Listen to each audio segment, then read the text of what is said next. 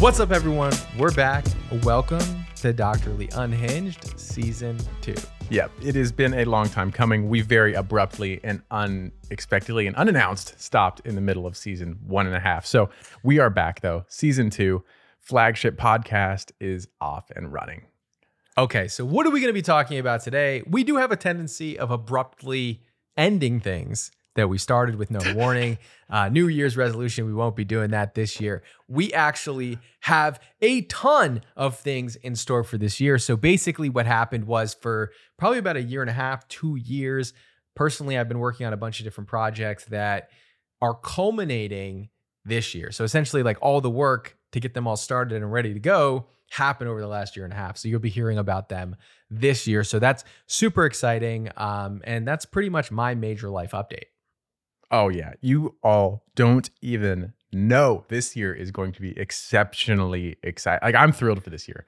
And not only is like Dr. Shah's life going to be chaos for 2024, but honestly, I'm just looking at everything that I have on my plate and we have collectively on our plates. This is going to be a very, very interesting year. There's so much influx. There's so much movement. There's so many new things coming that no one knows about. And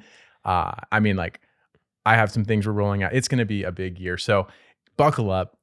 It's going to be exciting and it's going to be stressful. Like Dr. Shah and I are probably going to age 10 years this year. But then next year will look good. I feel like I already aged like 10 years last year. So I don't know how many more years I can age, but I will say you're seeing essentially the maturation of the Doctorly duo here, because you're going to see the evolution of us kind of coming into our full forms, essentially kind of setting up what we're going to look like for the next several years, like the different types of industries we sort of venture into. So it's going to be exciting to have you all watch us and grow with us through this entire process. I think it's going to be interesting to see how everything ends up. Yeah. So we are leaving the cocoon. We are going to be bright, brilliant, beautiful butterflies. We're going to talk about your skincare resolutions. What do you need to be doing this year for your skin? What were you doing last year that you really need to leave behind? We'll also be talking about tweens and their overuse of skincare. Are we guilty of perpetuating this? I don't know. We might have a little bit of introspection on this topic. And then also Gen Z. We're honing in on Gen Z, not necessarily for anything they're doing wrong, but just from some unique, different nuances about this generation and how they're interacting with others, and also about how they're aging. How is Gen Z aging? We will be talking about this too.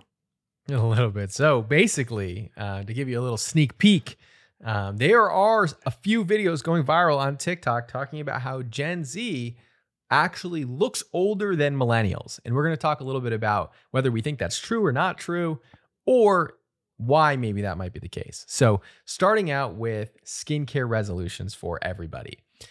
What things should we be leaving in the past? Dr. Maxfield, take it away. All right, I'm going to start with a complicated multi-step routine. Everyone kind of says this every year. And I think the first thing everyone should do this year is assess what you're doing, why you're doing, because you can cover most bases with 3 to 4, at most 5 steps, especially if you have like a Rockstar consolidated product that's doing a lot for your skin. So reassess, look at why you're using what you've got, and you may be able to get rid of most of your skincare steps and still have healthy skin. I completely agree with that. Huge fan of skinimalism. And I think every year you and I say, this is the year of deliberate skincare. And it never seems to be the case. I think TikTok Shop has really taken off. So it's like pushing all these new products, people's directions. Gosh. And I think we have a bad habit of highlighting products. We'll say, hey, actually snail mucin is great for the skin. And someone says, well, great, then I need snail mucin on top of the moisturizer I have and the hyaluronic acid that you said was great last month, and then the sunscreen. And so you start to kind of get too many steps that maybe you don't need. And we can consolidate those steps, right? You don't need a snail mucin and a hyaluronic acid serum, for example. You could just pick one or the other. So simplifying your skincare routine, being deliberate about your skincare routine, I am huge fans of that. I think we are going to be leaving over exfoliation in the past. I think that was a big stride of 2023 and is going to carry forward into 2024. I think we're not going to be falling for the expensive skincare routine marketing that we see out there. I still see it a little bit where really expensive products are being marketed where they'll say that, and we're kind of seeing a glimpse of this now. And I don't know if you've seen this, Dr. Maxfield, but AI created product, AI research or, molecular chemistry breakthrough, Oh molecule, yeah. patented formula that is going to cure all your skin issues. And, I think they're leaning into science, but we like science, but now it's just like more like marketing science rather than like real science, if that makes sense. So I'm not a huge fan of that. I hope we leave that behind, but I actually see it as a growing trend this year. Yeah, that's so really interestingly. It's tough for me to know what to do with some of those new novel molecules. We see it in prescription world all the time. Like this is a new mechanism of action, and honestly, things are a lot more meaningful there.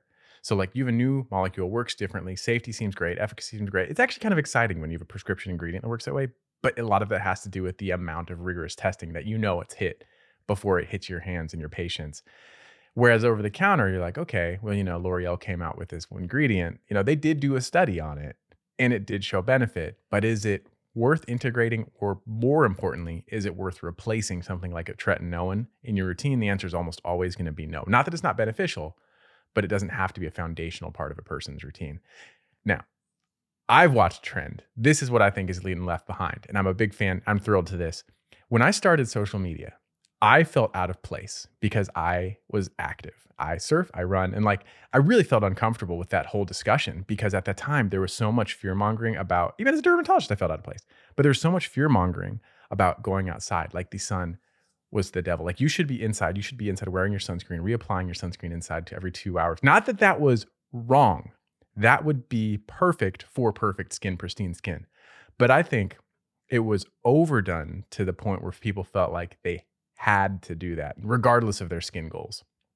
And so I think this year we're going to see a lot more people with healthy skin. And it may not be perfect skin. They might suffer more dark spots and aging because of it, but they're going to be living life more. I think we're going to see a lot more active individuals integrating a good, healthy skincare routine. And I think that reflects the general population, like my farmers, my patients who are farmers, construction workers, fishermen, avid runners. They love their pickleball, they love their tennis, but they want healthy skin. You can marry both.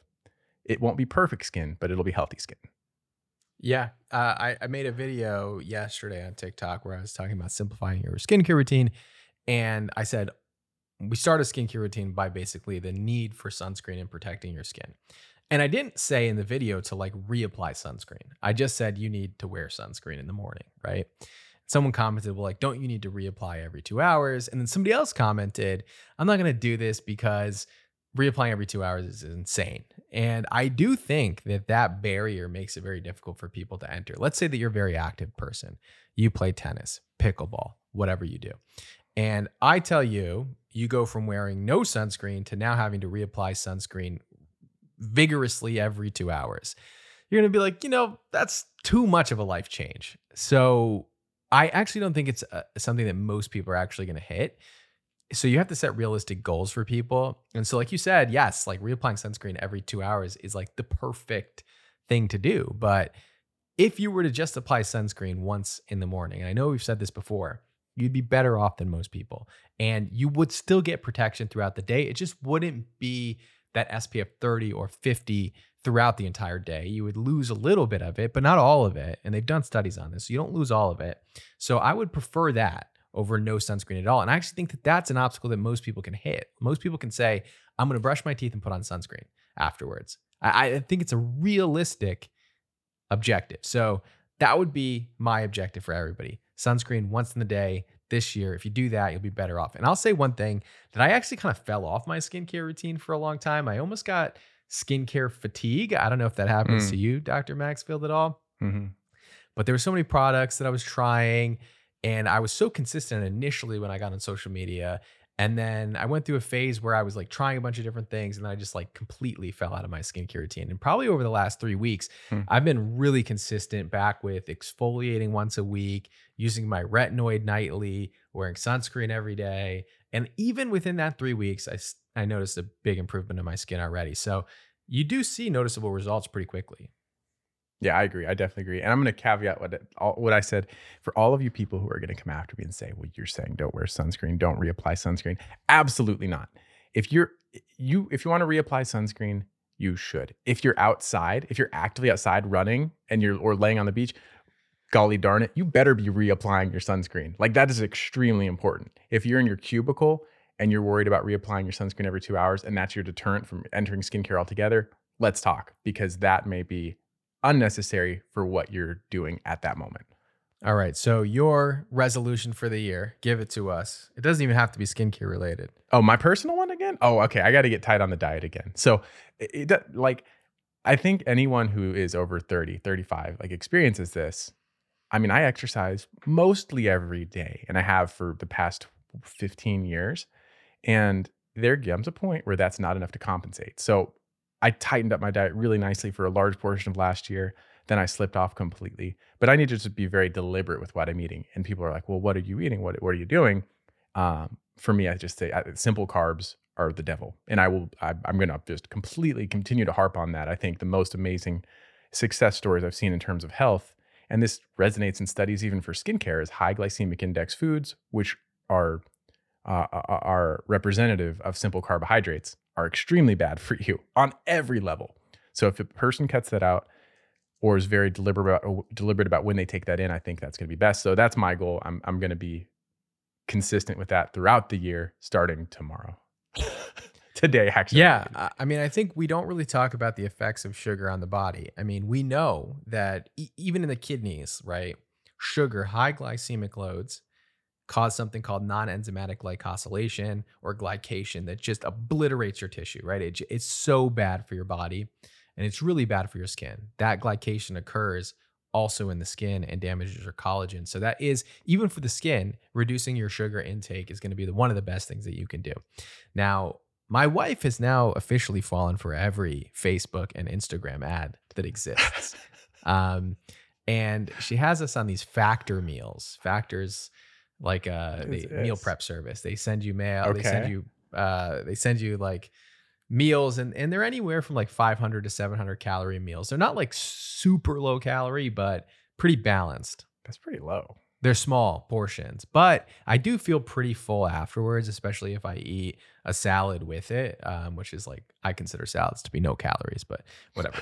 And so we've been using that now for 2 weeks, and I think it's actually pretty realistic. In fact, I actually think it's less expensive for us to do that than what we're currently doing, which is eating out most of our meals, and much healthier. At least I know how many calories I'm consuming in that process. And so that's one of the things I think for me, diet is going to be really big going forward. It just makes me feel so much better when I eat better.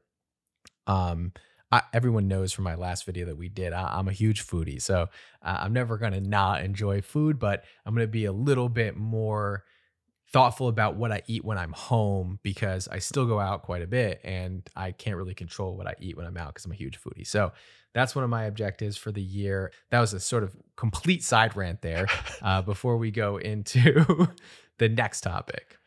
The next one, are tweens overusing skincare? Are you a tween? Are you overusing your skincare? It's quite possible. So Dr. Shah, fill us in. What is going on? What is a tween? I'm not really quite sure about what a tween is, but basically what I've been seeing, I'll give you the little bit of an intro here.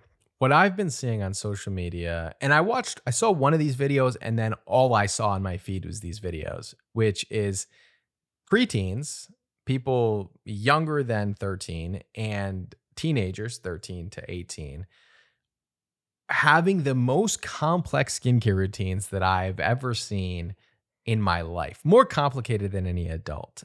This is 10 steps, very expensive skincare products. What's really popular amongst this group on TikTok and Instagram is Drunk Elephant and Bubble, both of these brands, which interestingly have similar packaging in some ways, right? Like very bright packaging. Price range is vastly different between the two. Obviously, Drunk Elephant being very expensive, where Bubble is a little bit more of a mass brand that you can get in Walmart, but still not cheap, right? Like it's still something, especially if you're buying stuff that you don't need, it is costly for a lot of people. And what I actually found was a lot of people, where I live in Miami now, people were telling me at restaurants that their kids requested mostly skincare this year for Christmas and holidays. So there's a lot of like really young kids super interested in skincare. And you would think as a dermatologist that we should be really excited about this. And I am, but I also think now we're kind of pendulum is shifted a little bit too far, right?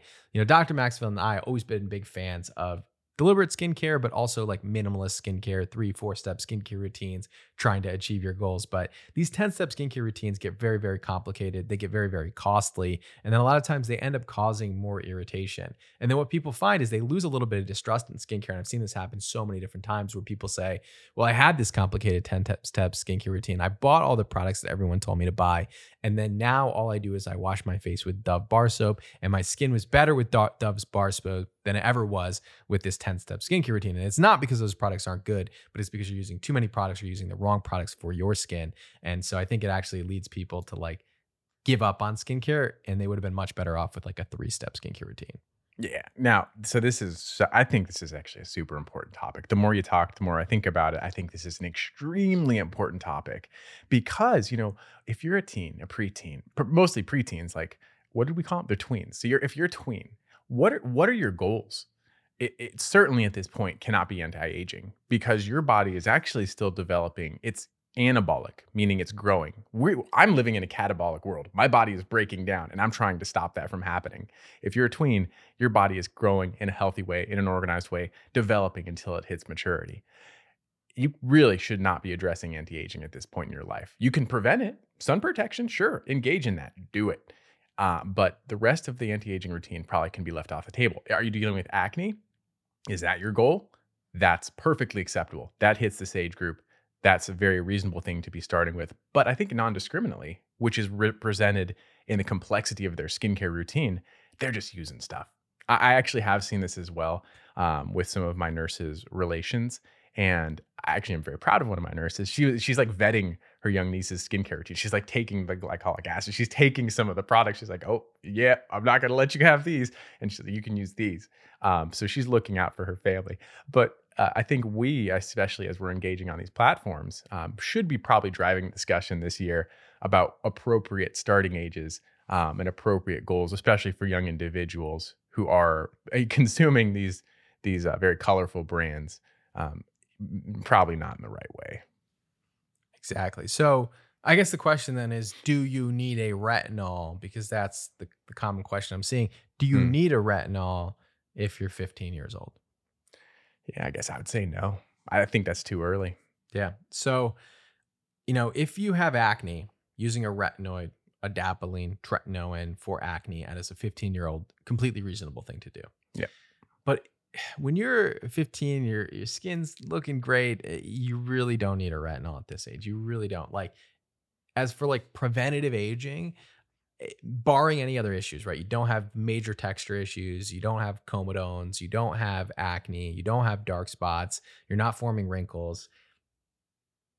Mid-20s, maybe. Mid-20s, I would say. Before that, I think is a little bit too early. So what do you need? Let's say that you're a tween. You want to get into skincare. You want healthy skin. You want to buy the right products. What do you need? Sunscreen, right? Protect your skin. Cleanser to remove the sunscreen. Moisturizer to keep your skin hydrated overnight. That's pretty much all you need. 3 products, pretty simple, nothing expensive. Ease your way into skincare. And really, it's really just about good routine and habit building. If you do that, your skin's going to look great, into your 30s and 40s. And that's where I'd start. And that's all I would address until something comes up. Until, like Dr. Maxfield says, you develop acne or dark spots or texture or wrinkles. Then you're going to want to be more deliberate about actives that you use. But until then, just keep it simple and protect what you have. There it is. Cool. Habits. And I agree. Building habits is the best positive that could come out of starting early.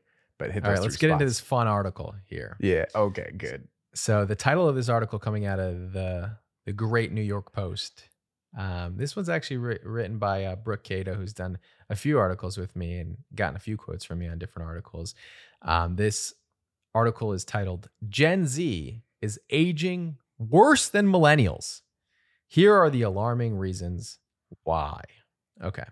This again is another trend on TikTok that I've seen where people are showing pictures of someone who's Gen Z, maybe a celebrity, and a picture of somebody who's a millennial celebrity and saying, well, the millennial celebrity looks younger than the Gen Z celebrity. And then they propose a few reasons why in this article they think that Gen Z is aging more than millennials. Now, we're going to address whether or not we actually think this is even true or maybe why this could be true. But I think there's a few nuances here. So first, they say the culprits are that Gen Z is doing more injectables like Botox and fillers earlier than ever before, which is contributing to aging, and that they're vaping more than ever. And that those are the two things that they called out as the main reason why we see an increase in aging. Now, I'll also propose some other things that Gen Z does that we maybe didn't do as much as millennials, which is have a little bit, and I could be wrong, maybe the date is not accurate on this, but a little bit because a lot of people are working from home and have home jobs, that there's a little bit more of a sedentary lifestyle. And I could be wrong about that. Maybe it's more outdoors or not, but um, I think that could also be contributing. That's possible. Clarify something for me, and perhaps other people out there. How old are you? If you're Gen Z, like, where does it stop? By the way, I was right. Gen A comes after Gen Z. I totally just made that up, and that was actually true. But how old are you if you're Gen Z? All right, let's see. Know? Gen Z is 1997 to 2012, which is anyone from 12 to 27 years old. Okay, it's 12 to 27. Okay. And so we're saying vaping, filler, and some perhaps modest lifestyle changes. I'll propose also, I think I said this earlier off camera, but I think grooming and attire is another thing where younger individuals are trying to dress like their older, mature counterparts. I was listening to someone else, another podcast this morning, and they were saying the same thing. Most of that was due to dress and lifestyle behaviors. Now, okay, in this group, you have 12 to 18-year-olds. That's like almost half the group. Who in that group is getting filler, and who in that group is vaping? So I think if this is true, especially in that portion, like, that's a problem purely because they shouldn't be doing that. But the second part of it, I think the most interesting thing about this is actually the filler. Why do people get fillers? They want to look younger. That should actually be turning back the clock. How do fillers work? They fill space from space that was typically lost in an aging individual. So the counter side to this whole thing is, if you're filling space that doesn't need to be filled, does it make you look older to a point where it's unnatural, or it's aging you well past where you want to be? I think that's actually an interesting consideration. I don't know if it's true, but it's possible. Are fillers actually just making you look old?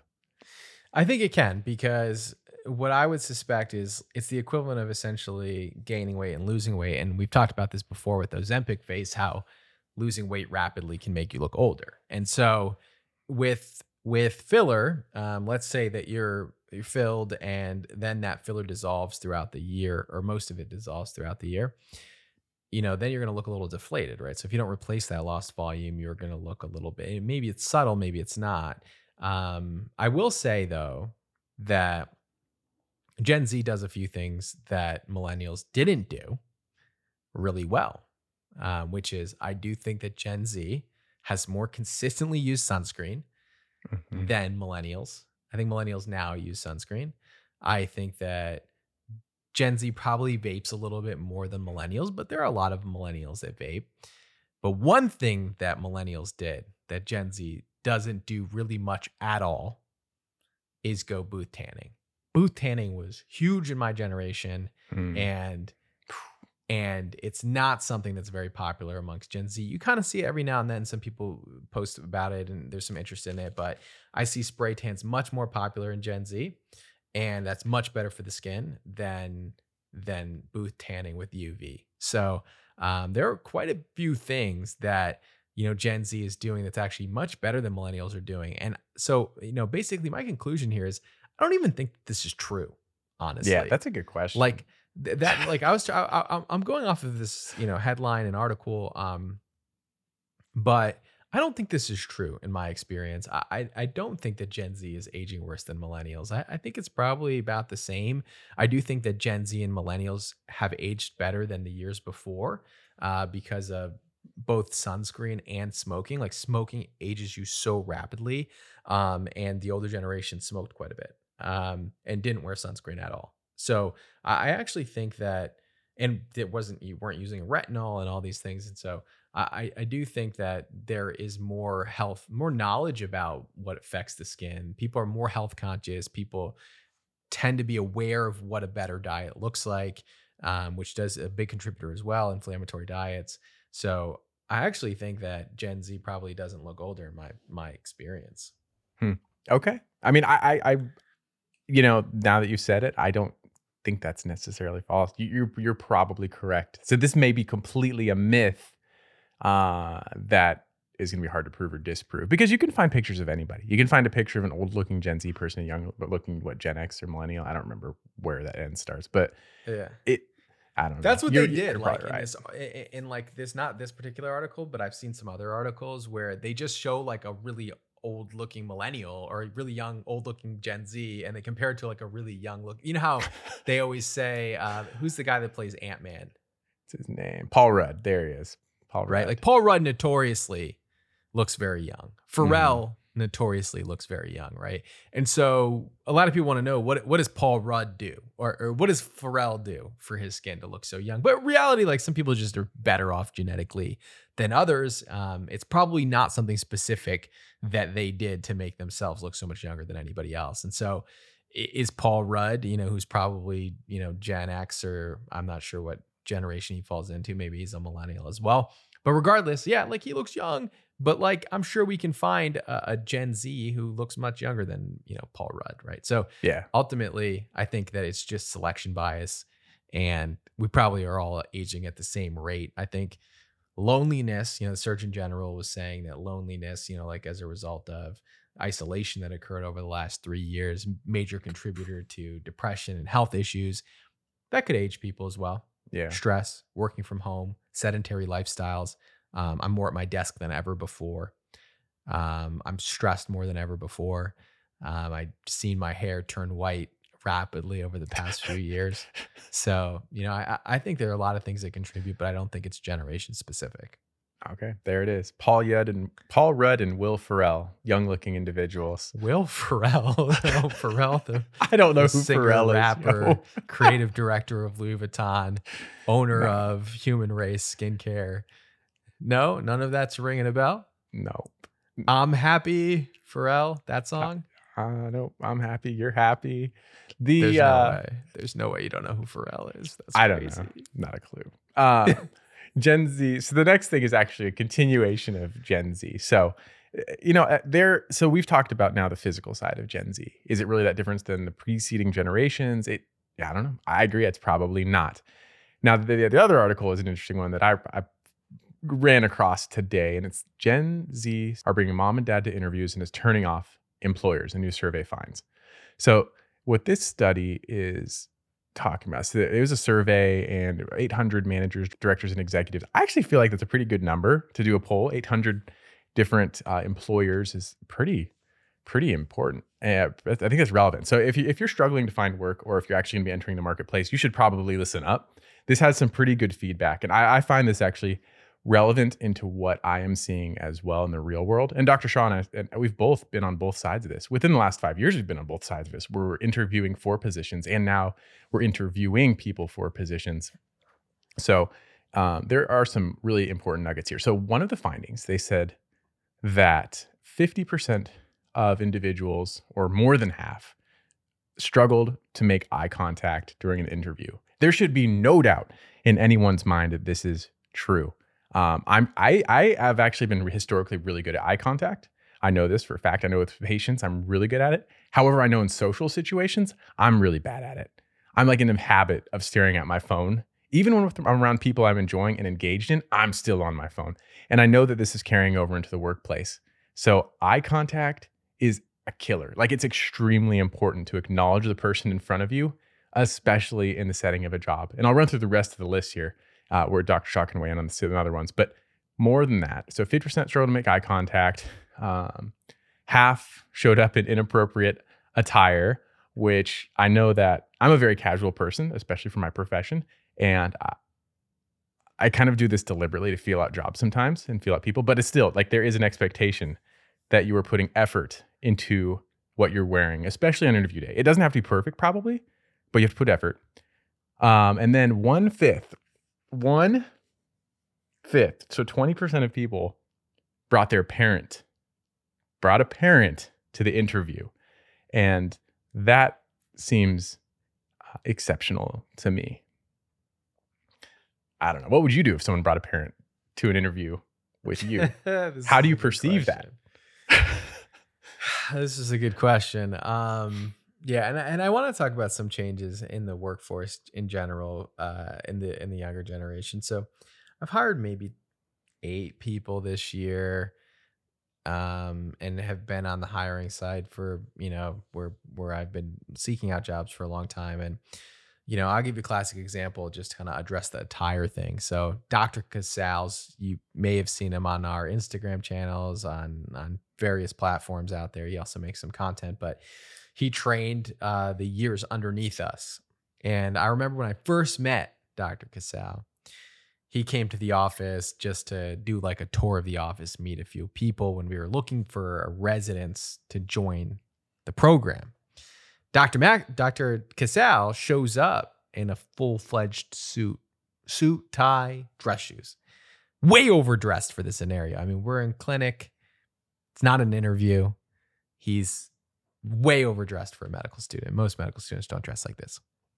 But, I took that as not okay, yeah, like he was way overdressed and he was out of place, but at the same time I took it as like this guy's trying to make his best impression, right? He took this day very seriously as an opportunity to make an impact. And to me, like, even though he was overdressed, I felt as if it was a positive sentiment for me. Now, I have interviewed people in the past where, they're a little bit more casual, white t-shirt, maybe the t-shirt's not pressed. But I also felt at the same time that they were extremely knowledgeable and skilled in what they did.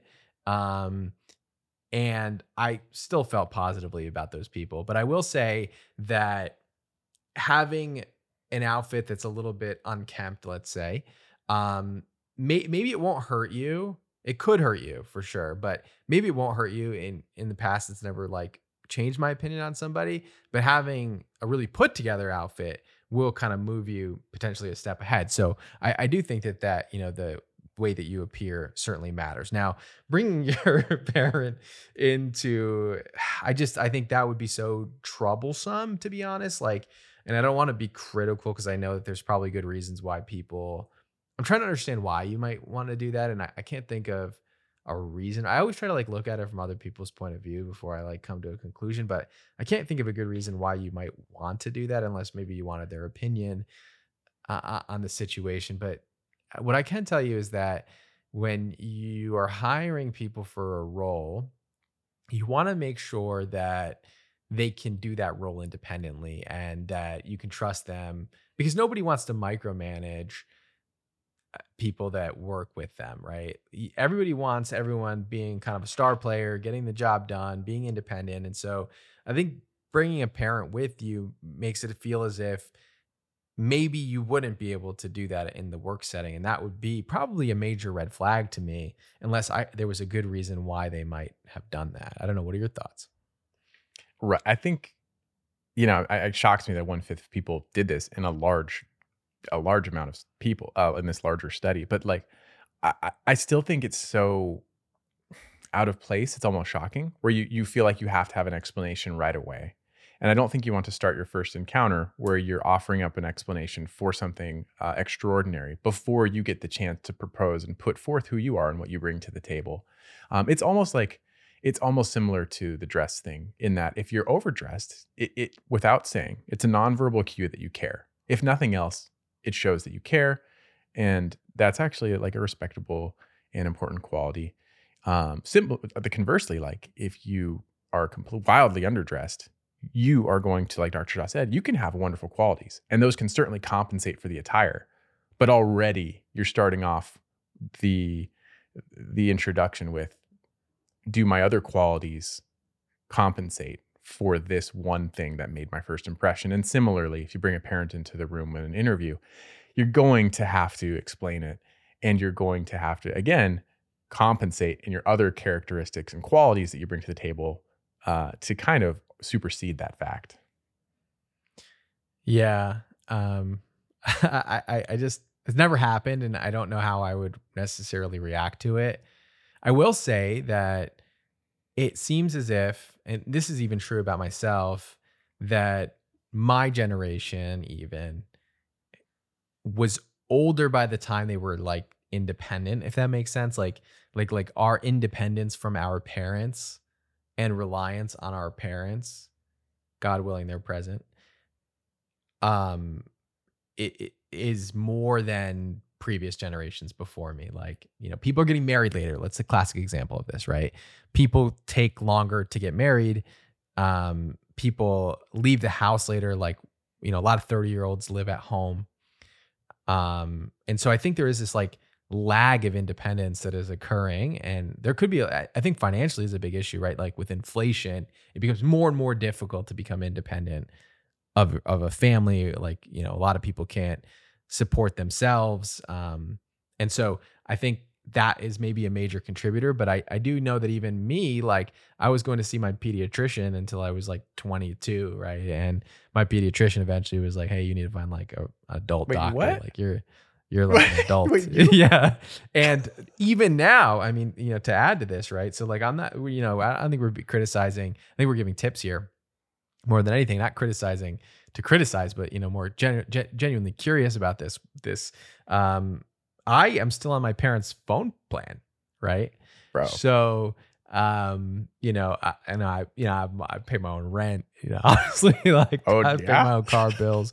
The only thing I don't pay for is my phone bill, just because I'm still connected on my parents' family plan. I never switched the number, right? And I think for a long time, I was very, very reliant on my parents to, maybe do simple things that, I didn't try to learn myself. And I think my parents were trying to be as helpful as they could. But that maybe kept me from being independent for longer than I should have probably. To be clear, like I'm independent in every other way other than my phone bill. I just want to be clear to the audience right now. But I do think that independence is taking longer. But overall tip, don't bring your parent to an interview unless there's an extremely good reason why.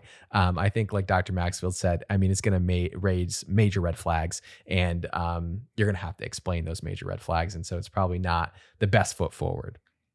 Yeah. And I think, so yes, Dr. Shaw brought up a good point earlier. Like big part of this was I was very surprised with these results. Like I was shocked by some of them, but us having lived on both sides of these, I remember when you and I were still in residency and we were giving a nurse practitioner, I think, tips as she was applying. I can't remember if she was applying for NP school or job. Do you remember that?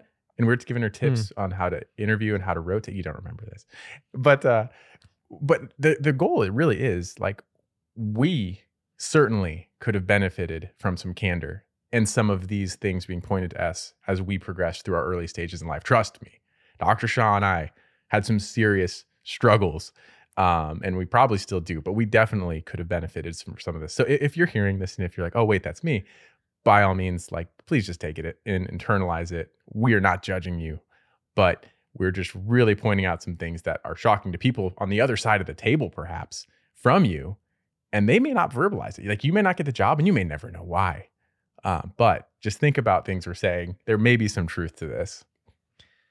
Yeah, 100%. And if you watched any of our like initial intro video on YouTube back in the day, way back in the day, we were both very late bloomers, right? Like we didn't, really get in the groove of things until we were older than 21, I would say. So we bloomed certainly very, very late before we were really, really figured out what we wanted to do in life and figured out how to execute on that. So this is coming from a place, I think, of love for sure. But yeah, that to me would be a major red flag as somebody who's hired a few employees this year. So I will comment. I want to comment on one thing to the benefit, right? My parents' generation, right, worked the same jobs forever. Like my mom and dad worked at the same company from the time that they graduated to the time that they retired. Same company, 30 plus years, right? Loyal to this company. Slowly incremental increases in wages. Oftentimes those raises less than inflation. But that's what they knew to do, to stay at the same job forever, be loyal to it. That company would be loyal to you. They'd give you a pension at the end of the day. And slowly these companies cut away pensions and kind of left their employees out to dry. What I will say about Gen Z is that they are much more focused on themselves because there is some truth in this, and I've seen this on social media as well. During your funeral, your job will be, advertising to replace you essentially, right? So let's say, for example, you, God forbid, died on the job or died while you were employed. Um, they're not going to, they'll mourn your loss, they'll be sad that you left, right? But at the end of the day, they're going to need to replace that role, right? Like that's the truth about all of us, right? And so, I think that prioritizing yourself is super important. It's not something that my parents' generation did. And I do see in Gen Z and millennials, but Gen Z very much prioritizing themselves. Now, is it too much? Is there some type of middle ground of, you know, I think the average, some people are only staying at jobs for like a year, 10 months. Like, is that too quick of a turnaround to really establish and build a relationship, grow within a company? So has the pendulum swung too far? Probably. But I think that prioritizing yourself and your family and the things that matter to you and having a work-life balance and not waiting until you retire to travel and do the things that you want to do and pursue your passions and have hobbies, I do actually think is something that's super important. And I think finding a balance between a job that you love, employees you love to work with, but also prioritizing yourself is really the way forward. And it's something that I think that Gen Z is really kind of taken by storm. So I think, there are pros and cons. Oh yeah, definitely. They've revolutionized the workforce. I think we're always shocked when we run into these early 20-year-olds who are in executive positions at these brands we work with. I'm like, wait, you're 19? You're the VIP? What am I doing with my life? But no, there's definitely pros and cons here. One of the most shocking things that I always want to know, and maybe some economists can weigh in, maybe someone who's older can, how was it that these small mom and pop shops, they're not corporations. 100 years ago, these are small mom and pop shops. They'd keep you on as an employee. You would make a reasonable living, and they would pay that shop would pay your pension for the rest of your life after you retired. What happened that mom and pop shops can't even function, let alone pay a pension? I don't know. But I am baffled that was ever a part of life and society. And I'd like to get back there. I would love to see that. Yeah, no, I think in the end, the loyal employees got shafted. Mm. And I don't know that we'll ever see a world like that again, quite honestly. I think people prioritize the profit over, the family that a workplace used to be. So maybe they'll bring those things back, but I don't see it. And I see mostly, like, when I'm reviewing resumes from different positions, most people are staying at their jobs for a year to 2 years maximum now. And moving on to higher paying jobs. And, they've done studies that have shown that somebody who switches jobs every, let's say, 2 to 3 years for 10 years versus somebody who stayed at the same job for 10 years, invariably the person who switched jobs is going to make more money at the end. That doesn't mean that you should switch jobs, but it's just saying that, like, it does probably lead to better, higher salaries. That doesn't necessarily mean like the pursuit of salary is meaningful, right? Like, if you're at a position where you feel like you're valued, you're doing what you love, you're working at a company where you feel like you're making a difference in the world, where, for example, my sister, she took a lower paying job because she felt working for a nonprofit organization, she felt like she was making a better difference than she was at one of these for-profit places, right? So she's Gen Z and, was prioritizing essentially the mission of the job over the pay of the job or the position or this, all that. So I do think the priorities are slightly different. So it'd be interesting to see kind of where things go in general. But I've seen some bright, very bright Gen Z people that I've interacted with through various, like you said, working with brands or, other companies. It's incredible to see. So let us know what you think about, let us know in the comments what you think about bringing your parent and conversely, and we won't address it, bringing your child essentially, which I have seen and hasn't negatively impacted the way I viewed that person at all. But bringing your child essentially to an interview because you weren't able to get daycare or whatnot. So, I think it's also an interesting discussion, but totally has nothing to do with skincare. It's just something to think about. Yeah, there it is. That's how we roll. It's a mixture of life, advice, just questions about life, and then skincare. That's this podcast for you. So today we covered basic life updates, what you should be doing this year for your skin, tweens over using skincare, and then a little bit of a microscope on Gen Z. And so we hope you enjoyed this. We greatly appreciate you. I hope you're excited for this new year. We are extremely stoked to be back on the podcast. This is actually really nice for us because we get to kind of catch up every week. It's actually a nice treat just to like be together and talk together. So I hope you enjoy us, our dialogue, and our discourse. But this is a Doctorly Unhinged podcast. Welcome back to the new year. We love having you here. And again, it's just me and Dr. Maxfield hanging out. So it's our fun time. It's our bro time. So leave comments. Let us know what you want us to talk about next. And we'll see you in the next episode.